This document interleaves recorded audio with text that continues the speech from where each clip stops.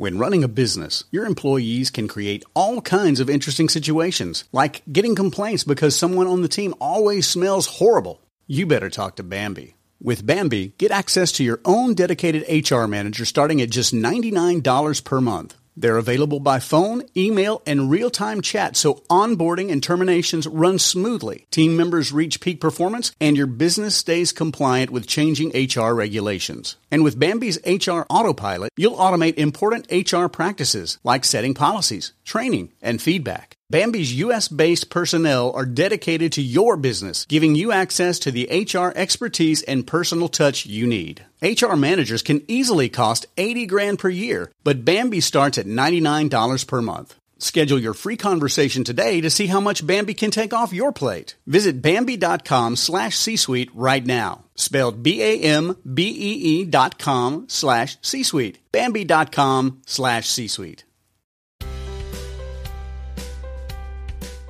Welcome to the Family Brain with your host, Megan Gibson. The well-being of one person in a family affects the whole family system. This is a supportive community to share research, resources, stories, tips, and life hacks to keep the family brain healthy. Hi, and thanks for listening to The Family Brain. I'm your host, Megan Gibson, and on today's episode, I will be joined by Dr. Denise Pope. Denise Pope is a faculty member at Stanford Graduate School of Education, and she has been on the podcast before talking about her challenge success model that she studies and speaks about. She's the author of Doing School, How We Are Creating a Generation of Stressed Out, Materialistic, and Miseducated Students. And she's also the co-author of Overloaded and Underprepared, Strategies for Stronger Schools and Healthy, Successful Kids. And what I love about her research and what she talks about is just calling into question how we look at school and how we measure the success of our students and what we consider success to even look like. And I think especially during this time, during this pandemic, I have thought about her conversation with me earlier in the podcast a lot, just questioning, well, what are our kids learning that maybe isn't what we anticipated, but they're still learning, they're still doing growth work. And we talked in this episode when my kids were just finishing up school. Now we're in the summer months and just kind of anticipating what school will look like in the fall.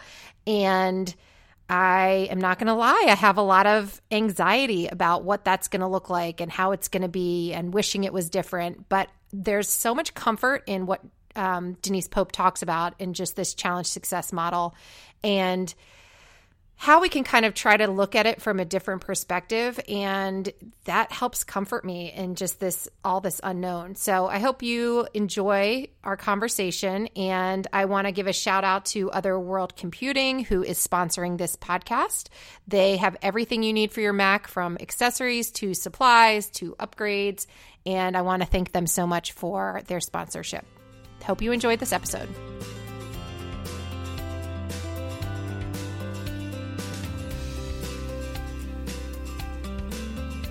Thanks so much for joining me today, Denise. Yeah, thanks for having me. So just to remind the listeners, I talked to you. You were one of my very first guests on my podcast. And I actually think at that point I was still recording on my cell phone, pushing speaker. Yeah. And now, toddlers know how to use Zoom connection. So I made my way there too. But thank you so much for touching base with me and talking about what we're going through right now. So I'm recording a series on COVID-19, and I have probably brought you up on every subsequent podcast episode that I've recorded, because it's just such an awesome thing to return to. Can you tell everybody a little bit about Challenge Success and just what the idea and the model is? Sure. Challenge Success is a nonprofit associated with Stanford Graduate School of Education. I am one of the co-founders, and the point of Challenge Success, and really the name Challenge Success, is to challenge the very narrow definition of success that so many of us are facing, particularly our kids in schools, that you have to get good grades, get good test scores, get into the best college to get to money, to get to happiness. And we're saying there are many, many ways to be successful, and those are not necessarily the ways to get there. And we are promoting particularly well-being and engagement with learning. So we work with schools and families to make changes to really promote that broader notion of success and healthier, more engaged kids. Yeah, I love it. Well, and I love the name because it kind of sums it up so well that when I can feel myself kind of spiraling onto things that aren't important or that don't matter, I can bring myself back to that. Like, okay, challenge success. What does that look like in this very moment right now? And we have a big moment right now that we're all going through. And honestly, talking to you, I don't know, years ago, helped me so much because it really is just it's not simple at all, but it's an easy reminder to kind of rein yourself in a little bit. I'm just curious, like, so what are you seeing and what are you hearing from the communities that you work with right now? What are some of the issues and the struggles that people are going through with this remote learning, homeschooling, crisis schooling, whatever you want to call it? Oh, we are seeing so much, and it really depends on the community.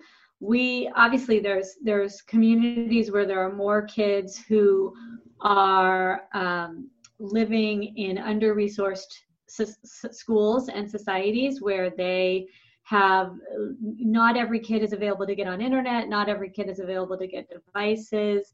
So we're seeing the issues that come up with poverty and how the schools have to handle that.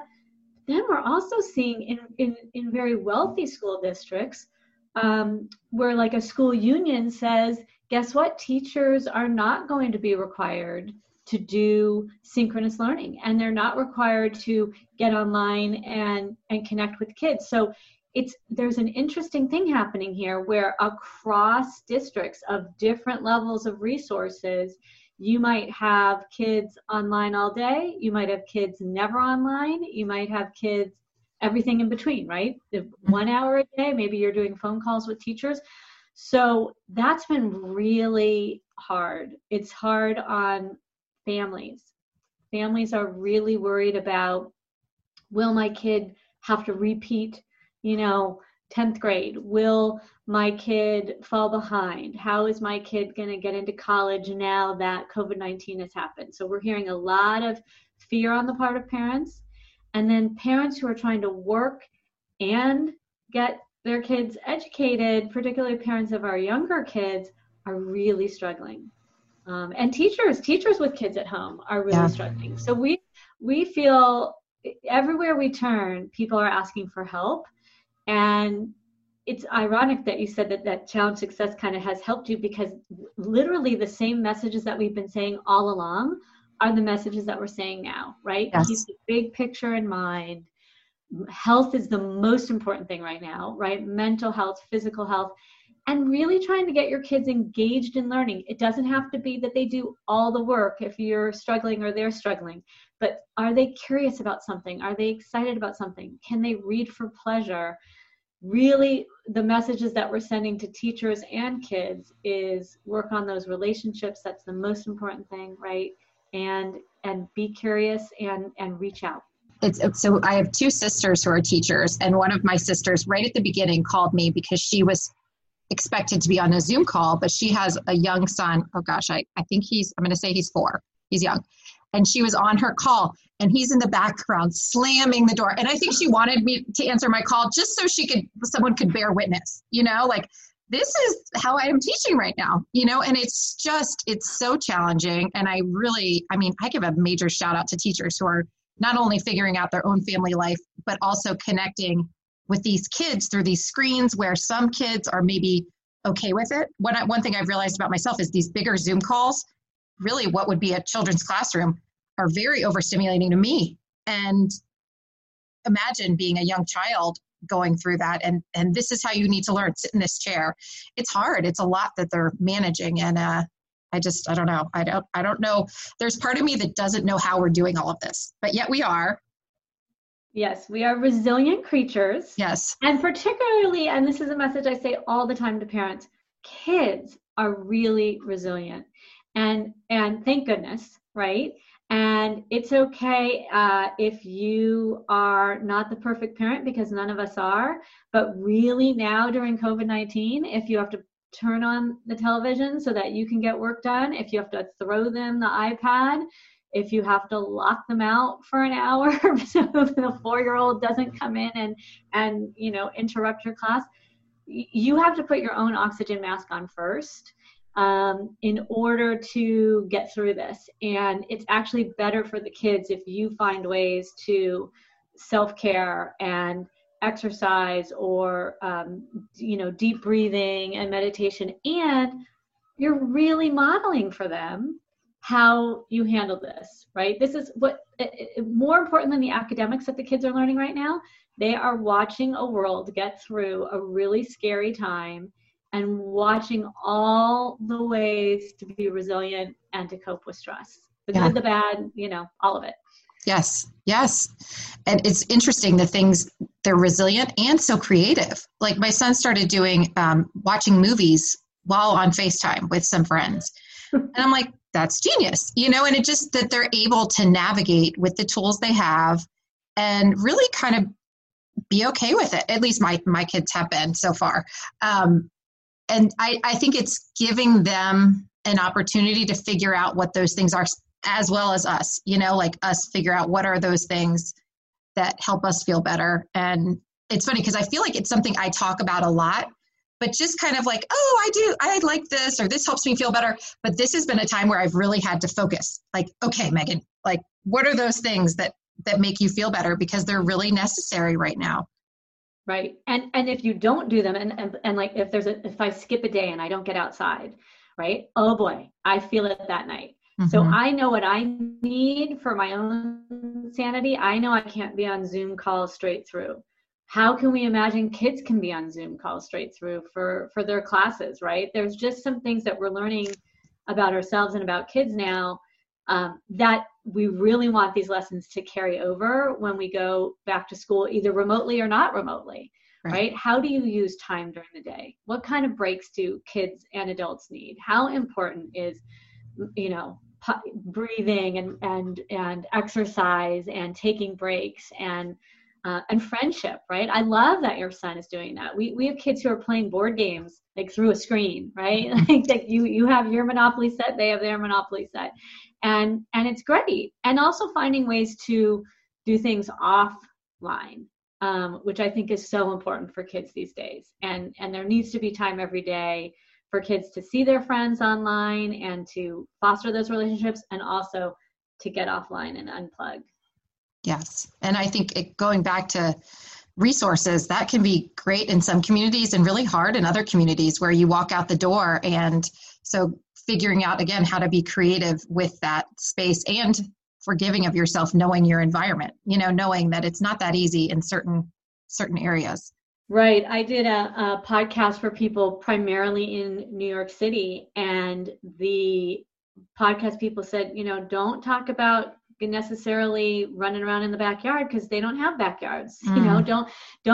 Don't assume that they will be able to get out of their building. Some people are literally not leaving their little apartments. And can we think of ways to go offline and exercise in a small space? And we came up with ideas like putting down tape for a hopscotch, right there in your kitchen, and putting on music and having a dance party. So there, I think the creativity is key here, and how people are handling in their different areas of the country and their different circumstances. Yeah.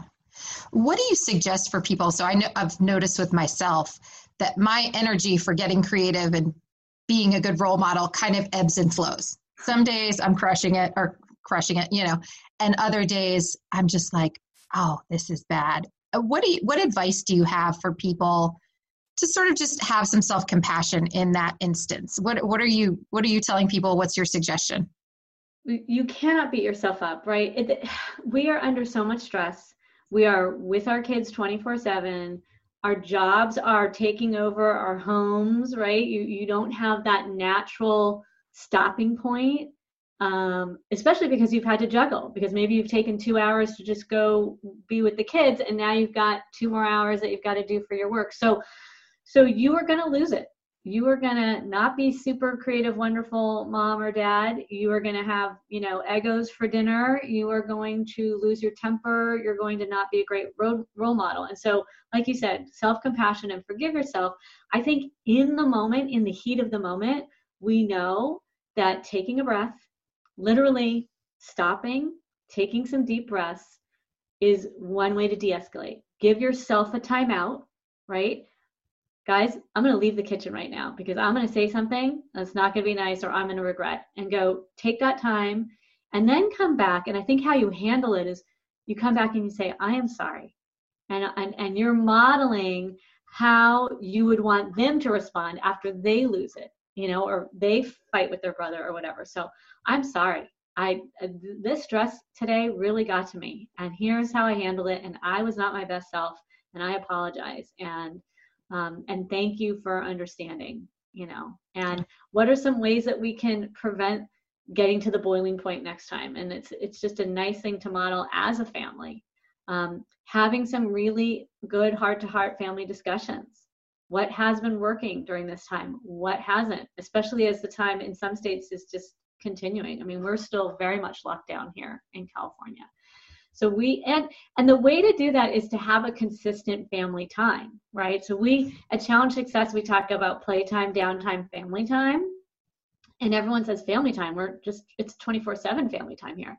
No. We mean intentional family time, family dinners, family chores, family game nights or Zoom parties or whatever it is, whatever is going to work, but a consistent check-in so that when you do have those moments of tension, you have this consistent check-in already built in where you can say, okay, tonight's dinner, we need a family discussion because this isn't working. Right. I remember when I spoke with you last time and you were talking about family time and we were just missing the mark just with all the activities our kids have and multiple kids. And I don't think during this COVID-19 time, we have had more family dinners than I think that we have in my kids' entire lives.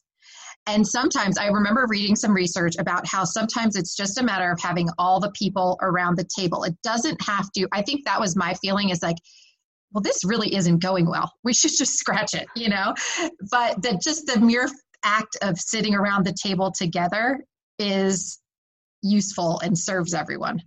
Right. And it's real life that not everyone's going to be happy all the time. Mm-hmm. And there's going to be somebody gets offended at a dinner or someone is upset and it's not kumbaya, but the good and the bad together, right? That it shows that you stick through it and you are a unit that's there for each other. So the reason why family time is a protective factor is because everyone in the family knows that they're part of a unit where everyone has each other's back. It's not going to be happy, perfect all the time. There's going to be fights. There's going to be disagreements.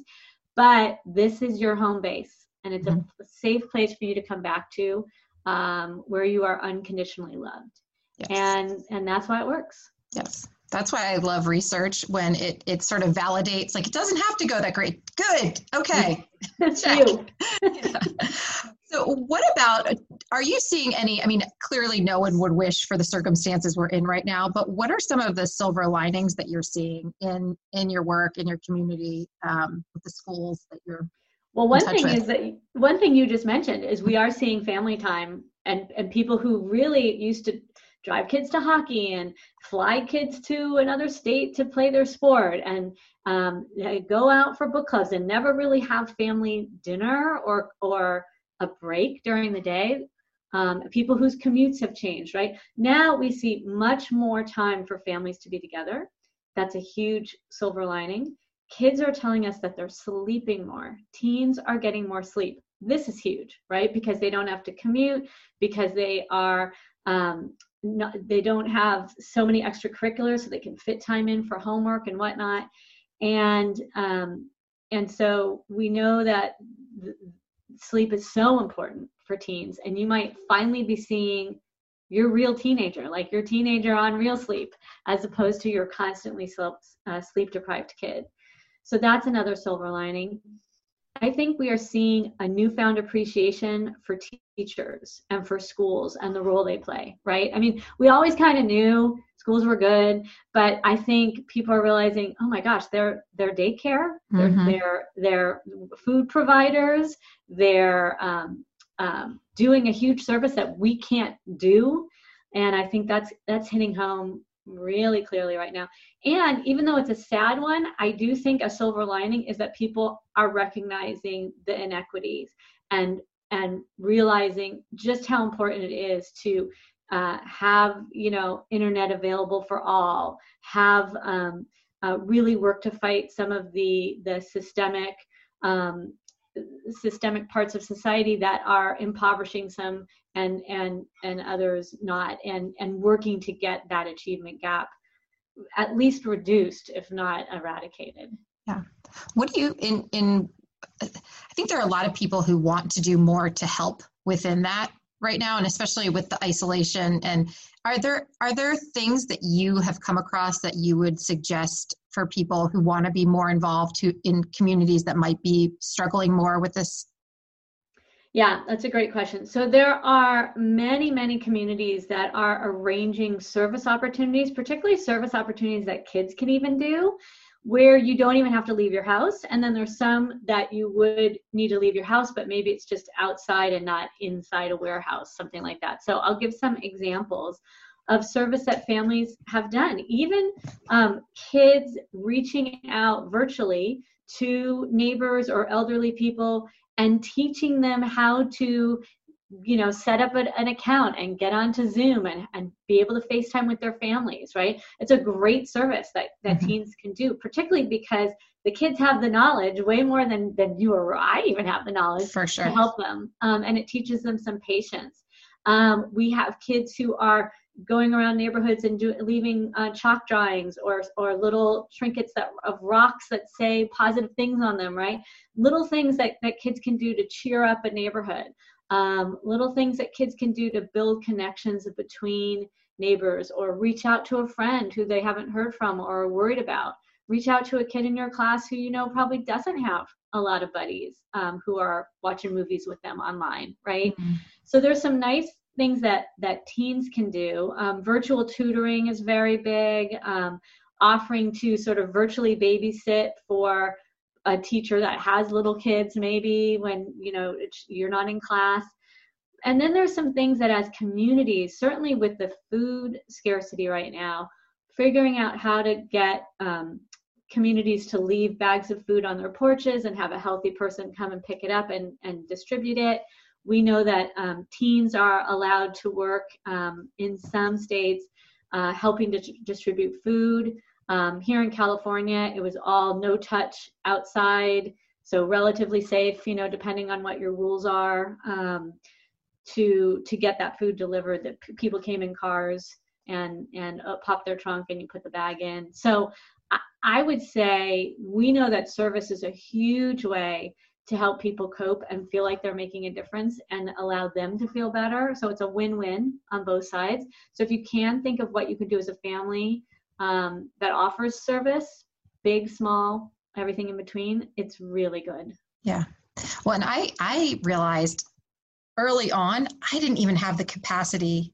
So I give a shout out to people who had capacity to help right away. I feel like I was in such shock that I didn't have the energy, I guess, or the levelness to do that, but I'm feeling stronger now. And I think, again, it sort of ebbs and flows. But I think that when we are feeling on that upside, like it's an opportunity to use that energy in a positive way. One of the things that I'm noticing too, and I don't know if you've seen any of this, so Texas, where I am, we're coming up on summer now. And so I hit a little funk before, right when that was starting to settle in, because it was the next sort of grieving period that this is not going to be our typical summer. What are you hearing from people about ways? I mean, I feel like we've already been on some weird summer already. What are you telling people about? I feel inclined to want to keep my kids, mentally connected to things, especially since we're probably going to be home. We're not going to be out collecting shells, Right. No, the funk is real.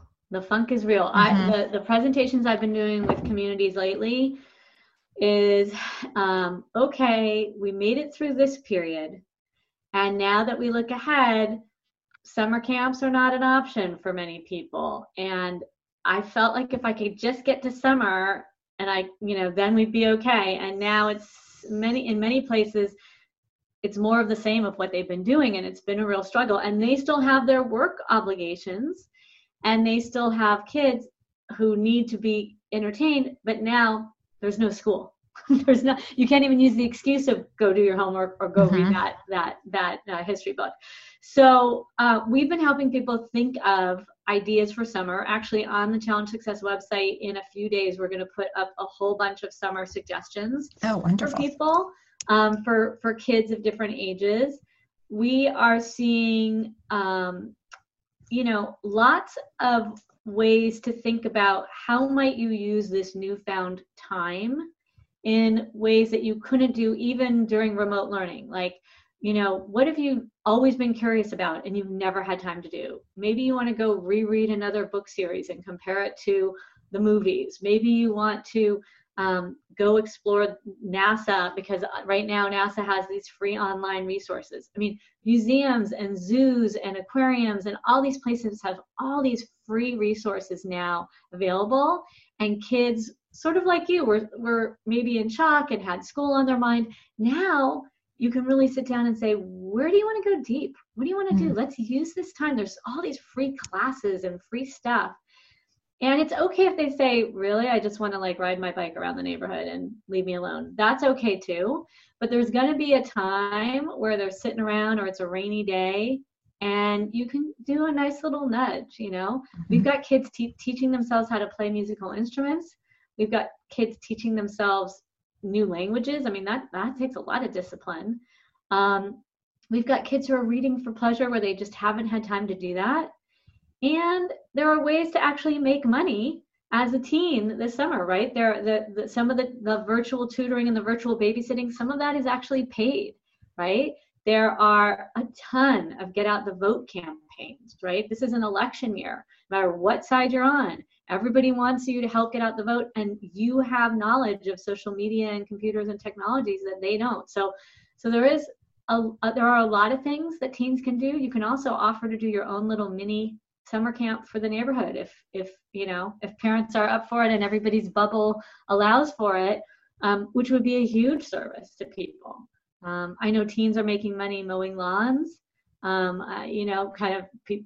Gardeners have gone out of business or whatnot, and washing cars and coming up with sort of old-fashioned services that we just have been taking for granted. So this is a time to get creative about summer. But yes, the funk is real. I think for parents and kids, it's like, wow, this is going to be really different. Okay, what can we do?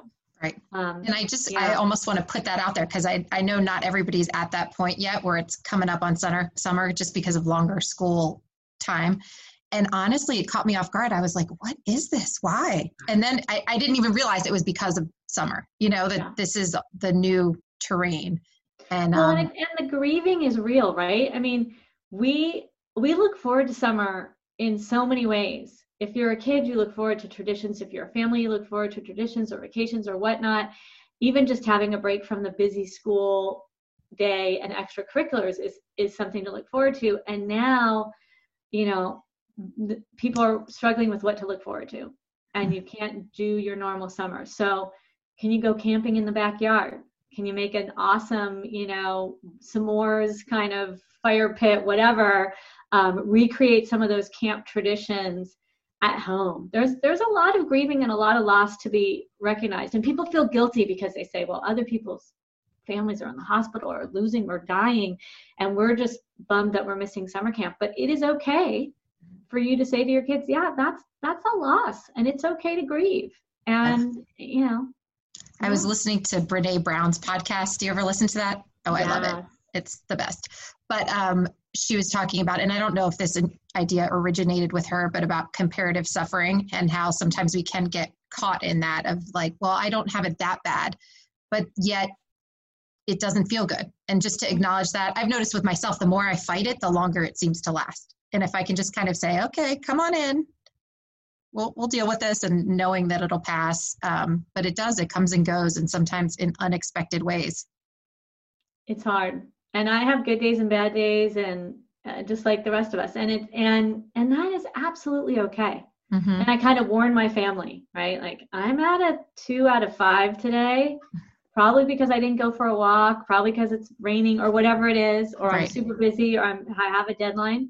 So I'm going to do something that'll, let's do something to try and get through that. Yes. So have you heard anything, or have you been a part of any conversations about what will be happening in the fall? Yes. Now, what are you hearing, or what are you hoping, or what? I don't know if this is confidential intel. No, it's not confidential. We are working with a bunch of schools that are reaching out and saying, what are some best practices? This is new territory for everyone, right? We pride ourselves on being research-based. There's not research that we can kind of go back to and say, oh, here's what you should do. So we have schools that have all different plans in place. And it really depends, again, on what region you are in the country. I think Texas said that summer schools can reopen with proper social distancing, right? So it depends on where you are. But what we know is school in the fall will not look the same as when you left it in February, right? There will be changes. You may see people wearing masks. You may see kids wearing masks, and teachers.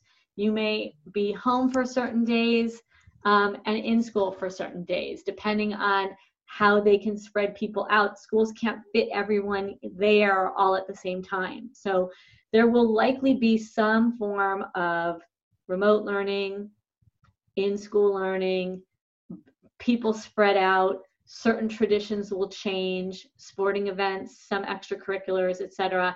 But everyone realizes the importance of trying to get kids back in with their friends, with their teachers in some way, shape, or form. It may not be every day. I read, some people are talking about morning and afternoon shifts, or 1 week on, 1 week at home, or every other day, or, so we've heard all sorts of plans depending on when the virus comes back, and if they can figure out a way to safely get everybody in those buildings. It may be that the teachers stay home because they're more vulnerable, the older teachers. And so then you've got new technology set up in the classroom where the kids are there, and maybe there's a teacher's aide or a TA, but the teacher might be home. So we've heard one superintendent I talked to said she has 10 plans on her desk, like huge spreadsheets. And that's hard. And also the thing to remember across the country, schools are facing economic issues, just like other businesses. Schools get their money from taxes. People who, are facing economic difficulties, that tax revenue is not going to be there. So there may be a whole bunch of things schools have to do just because of monetary changes and not just because of the virus. Okay. I know it's a lot. It's a lot to process, but I also I'm so thankful for the people who are doing all of this work, because it's huge. And I think it points to what you talked about earlier about how we're realizing how much the educational system holds up our entire economy, lifestyles, everything. And I was reading something about how people, I think this was in Texas, but about how people are like, we need to get the economy back going, but we're not going to start school. Well, what do we do with these children we have here? And it's really, people have had to make a lot of twists and turns to keep it rolling, and it's tough. So I'm very thankful for all the planning, and I don't know, it's a lot. It's a lot. And the economy and schooling are absolutely intertwined, right? And so whatever plans we've got to figure out, it's got to go together. So if it's a week on and a week off, then you've got to work with your company to match your week on with, maybe that's when you go in, and maybe you're home with your kids on their week off. And, there's going to be a lot of logistics, but as we've said all along, everybody has the best interests in mind. Mm-hmm. People are really trying to be flexible when they can. And if your work can't be flexible, you have to let the school know. You have to reach out, and they will bend over backwards to help you and your family and your kids. Everybody wants what's best for the kids. Yeah. And that's what's been I've appreciated so much, is that here are some expectations. And if you can't do them, that's also okay. And honestly, I hope that's something that kind of continues, not to let kids just do whatever they want, but just kind of, we understand maybe there's a family hardship or maybe there's something else going on. And we're going to take that into account so that your child doesn't feel shame from their own performance based on the bigger picture of what's going on in your home. Right. I think it's so important. It's actually, we've been talking to kids about what's been working and what hasn't been working to share some lessons back with these districts that are asking us for ideas. And that's absolutely one that came up loud and clear over and over. They so appreciate the flexibility, and they hope that that continues, not just because of the pandemic, but because they've always been in need of flexible due dates and flexibility and teachers understanding. You have a big soccer tournament this week. It might not be the best time for you to turn in your paper or take your calculus test. And if there's ways that we can build in more flexibility when we go back to normal, right? We're kind of saying we don't want to go back to normal. We want a much healthier new normal that comes out of some of these lessons. And the kids are saying flexibility needs to stay in whatever way we can make it happen without people taking advantage of the system. Flexibility needs to stay. Yeah, I agree. So one of the last questions I have for you is just if you have sort of a touchstone practice that you've been implementing to sort of feel grounded throughout this experience. I know I do, and sometimes I do it and sometimes I don't, but. So I, last June, got a concussion. And it put me, I lost last summer, basically. I was home, I was having all sorts of dizziness, I couldn't get out of bed. Things were really quite bad. And I'm grieving because now I feel like I'm losing another summer. But the one thing that helped me, and I know the research on this, I've been telling people to do this, but I had never really practiced it myself, is meditation. And it sounds hippy dippy and it sounds hard. And what the doctor who was helping me get through the concussion basically said to me is, if you can take 5 minutes twice a day to just sit with your eyes closed and breathe, your brain will recover more quickly. And I just couldn't believe it. I couldn't believe it. And I started to do it. And it was literally the only thing that got me through while I was dealing with the concussion symptoms. And right now during the pandemic, I need to meditate. I need to get my brain to turn off. I need to close my eyes. I need to sit quietly. I need to focus on what I'm grateful for and listen to my breathing. And that's all it is. I don't use fancy tapes or apps, or you can, there's nothing wrong with that. But literally just being quiet and focusing on your breathing, closing your eyes, giving everything a rest, 5 minutes twice a day, it's really how I get through.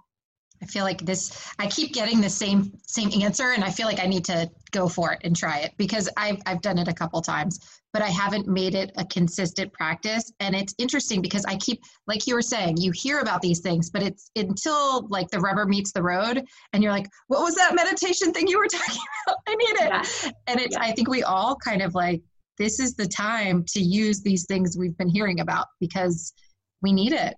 I love that. I love that. And somebody else was telling me that too, like a wake up practice meditation and an evening practice, that if you put them at the beginning of the day and the end of the day, it seems to have the most effectiveness. Well, it's easier to be consistent, right? Like I have one other little baby thing that I'll share, which is a gratitude practice that I knew I should do a gratitude practice, but I wasn't going to write in a journal and I kept forgetting and I didn't have time. So a friend of mine said, anytime you take a shower, that'll be your cue. Start with being grateful for hot water and a shower. And so literally, if you do it enough times when you get in the shower, it becomes a habit. And now every time I get in the shower, I can do my little 1 to 2 minute of gratitude practice. And I start with hot water and a shower. And then I start thinking of other things I'm grateful for during this pandemic, food, shelter, having old enough kids who don't bang on my door when I'm trying to do Zoom calls, right? But it becomes like this habit, and you do it, 15, 30 times in a row, and now your brain just goes to it automatically. So that's the kind of thing that you want to try to build in, that it becomes almost habit to do these positive coping strategies. And it's not easy. No, but we have the time now that we maybe didn't have before. Like I used to wake up to the alarm and I know I could set my alarm earlier, which I know many people do, but I wake up to the alarm because it's already really early, and I'm going, so now I have a little bit of that cushion to create a new routine that hopefully I can carry forward. And they're short. It's so short. It's so tiny. Short. 5 minutes. It's literally 5 minutes. Yes. All right. I'm going to do it. Thank you so much for taking the time to talk with me. And I promise you, I say your name and Challenge Success to many people. And because I think it just really, when people start to spiral, it's such a good way to pull yourself back. It's like almost a mindfulness, like centering practice to say, okay, because I think we all can be guilty of, starting to spiral and like, well, what about this? And what about that? And it just kind of like, let me challenge that for a second. What are some other ways of thinking about it? So thank you so much for your work. I appreciate it. You are welcome. Always fun to talk with you, Megan. You too. Thanks for listening to this episode of The Family Brain. If you enjoyed this episode, feel free to share it with a friend or leave a review or rating. That helps other people find the show. And you can check us out online, familybrainpodcast.com, or on Instagram, Family Brain Podcast. We also have a Facebook group, and that just helps me connect with all of you. And you can send me ideas for shows or comments. And thanks for listening.